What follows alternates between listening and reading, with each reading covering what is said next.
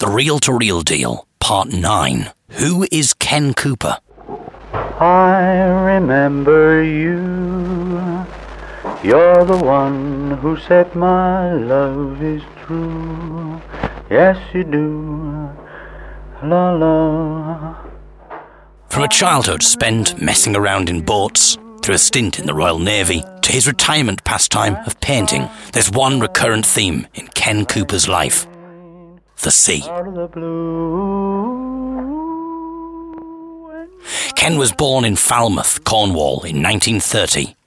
He got his first sailing dinghy at about 8 years old and always loved being on the water. That love was influential in his decision to join the Royal Navy, and he served as an engineer for 8 years. Part of his job was to prepare aircraft that were used in the Korean War, the first major armed conflict of the Cold War. He spent over 4 years in Singapore. It was a very exciting place to be, said Ken. As well as Singapore, I also went to Malta, Aden, and lots of other places. During this time, he met his wife-to-be, Pauline, and when he left the Navy, they married and settled in Eaglescliffe near Stockton-on-Tees. For the next 22 years, Ken worked for Shell Mex and BP, and it was this job that brought him to Scarborough. Ken and his wife had 2 children, Jackie and David. Jackie now lives in Filey and works with animals, but tragically, David was killed when he was just 21 years old. A Dutch driver who had been drinking was on the wrong side of the road and hit David's car head-on. Ken still misses his best friend and golfing partner and remembers his son with love and pride. Ken retired at the age of 58, and it was only upon retirement that he took up painting. He said, like lots of people, I'd done art at school and enjoyed it, but I hadn't painted at all as an adult. But a neighbour persuaded me to join Caton Art Club, and I started painting, firstly watercolours, and then in acrylics and oils. It's clear from the many paintings around the house that Ken has a significant talent. He paints landscapes and animals, especially dogs, but more than anything else, he excels at seascapes and ships. In particular, Ken's watercolour of the HMS Endeavour stand out as fine examples of detailed craftsmanship. The painting shows the ship in realistic local settings, including at the entrance to Whitby Harbour. They so impressed the captain of the ship, who had sailed the famous Relic all the way from Australia where she was built, that he wanted to buy one. He made a very good offer, said Ken, but he also wanted to buy the full copyright, not just the picture. So I said no.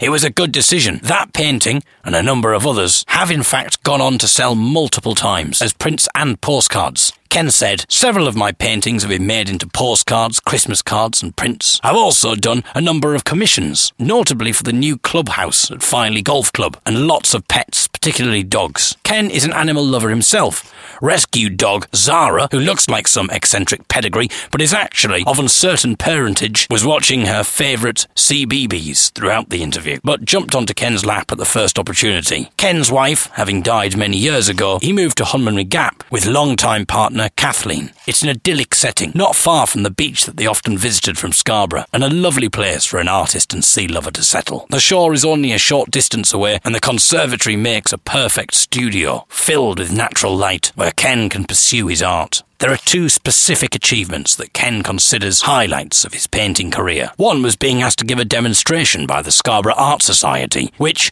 he explained, usually only invites professional artists to show their techniques. This is a good example of how modest Ken is about his hobby, because despite having both exhibited and sold work, enough, some might consider, to allow him to classify himself as a professional, he still refers to himself as an amateur. The second artistic achievement of which he is most proud is a book cover, the 1999 edition of Ulsan Fisherman's Nautical Almanac, the 123rd annual edition, which shows one of his watercolour paintings. Not a volume that would grace the average bookshelf, but this is the Fisherman's Bible, full of crucial information regarding tides, ports, and all sorts of practical facts that might literally make the difference between life and death. Ken is rightly proud that one of his paintings was chosen for its cover, rather than the more usual photograph. Ken has greatly enjoyed the pastime that has occupied much of his leisure during retirement. He said, I've been a member of Caton Art Club for more than 20 years now, and it's worked both ways, in that I've made a lot of friends. I've helped the other members by serving on the committee as a chairman.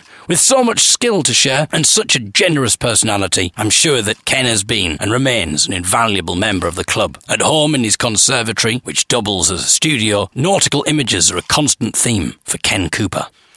And that was published on Friday the 2nd of July 2010 in Scarborough News. And that was the article that Stephen Mainprice found on the internet. Well done to you and your collaborators. I think he's got other people working with him. Well, we've got a proper research team. That is the article that they referred to finding on the internet yesterday. So there we are. I think we know quite a bit about Ken now. And yesterday we chatted again to Stephen Mainprice and we learned that we got the wrong David. So I think we've more or less tied up all the loose ends, which means we're coming to an end.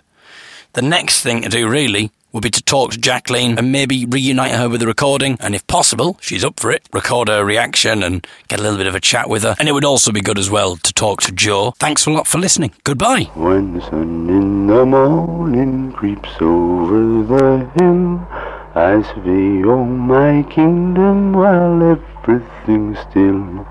Only me and the sun and an old whippoorwill. La la la la la la, in a mockingbird hill.